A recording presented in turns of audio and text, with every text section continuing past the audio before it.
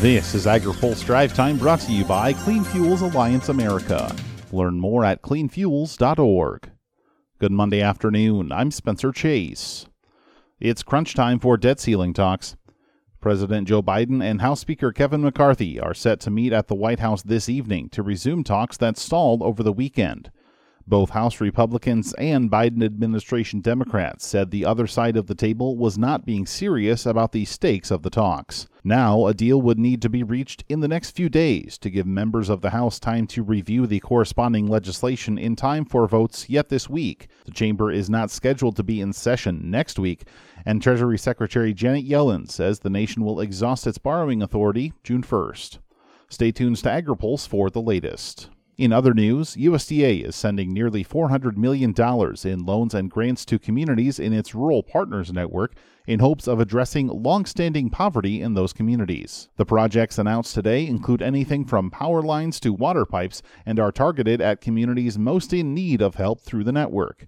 USDA unveiled the program last year to target staff resources toward communities that might not be able to access them without additional help, which Ag Secretary Tom Vilsack says could come in a variety of ways. If you're building a fire station and it turns out you've got an environmental issue that involves the EPA, you don't have to search around for the person in the EPA that's going to be able to answer your question or provide the waiver or tell you what application you have to file. You actually give a call to the rural desk officer, they hunt that down, and within a day or two, you've got the answer instead of months. He says the idea also hopes to drive home future awareness of things like USDA programs. What you have is a community, first and foremost, that begins to see a connection to the government that cares about them. It doesn't feel like they've been forgotten. Secondly, you now have community leaders who emerge from this process and who emerge in a way that they fully and completely understand how to essentially access the system. More than 50 projects will receive funding from today's announcement, but more than half the funding will go toward 3 loans addressing electricity infrastructure. You can read more in our coverage on agripulse.com. Also online today, Chevron Renewable Energy Group leader Kevin Lukey says policy certainty will be key for the future of renewable diesel and sustainable aviation fuel. He says the 2005 and 2007 energy laws and the demand certainty they offered were catalysts for the early days of ethanol growth. You look at sort of how the ethanol industry started and even sort of the renewable fuel standard that was started years ago.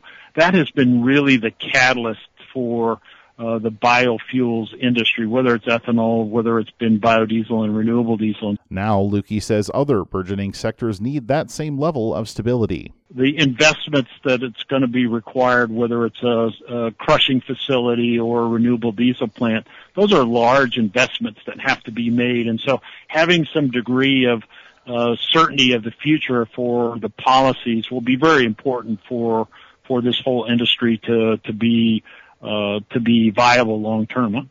You can hear more from Lukey, including his thoughts on the first year of Chevron's acquisition of the Renewable Energy Group, in his open mic interview on agripulse.com. Finally today, the leader of the Senate Environment and Public Works Committee is calling it a career. Delaware Democrat Tom Carper announced today he does not plan to seek re-election at the end of his current term, his 4th in the Senate. He spent the last 4 sessions of Congress as the top Democrat of the panel, including the last 2 as the committee's chair. He's the 4th Democrat to announce retirement plans in the current cycle, a list that also includes Senate Ag Chair Debbie Stabenow of Michigan. Now, here's a word from our sponsor. Why wait to reduce our carbon footprint when solutions are available today? Clean Fuels Alliance America is the national trade association for biodiesel, renewable diesel, and sustainable aviation fuel. It uses the slogan, Better, Cleaner, Now, because there's urgency in the mission.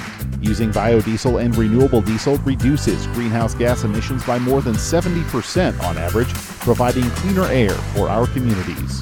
Visit cleanfuels.org to learn more. That's all for today's Drive Time. For more agriculture, trade, environment, and regulatory news, visit agripulse.com. Reporting in Washington, I'm Spencer Chase.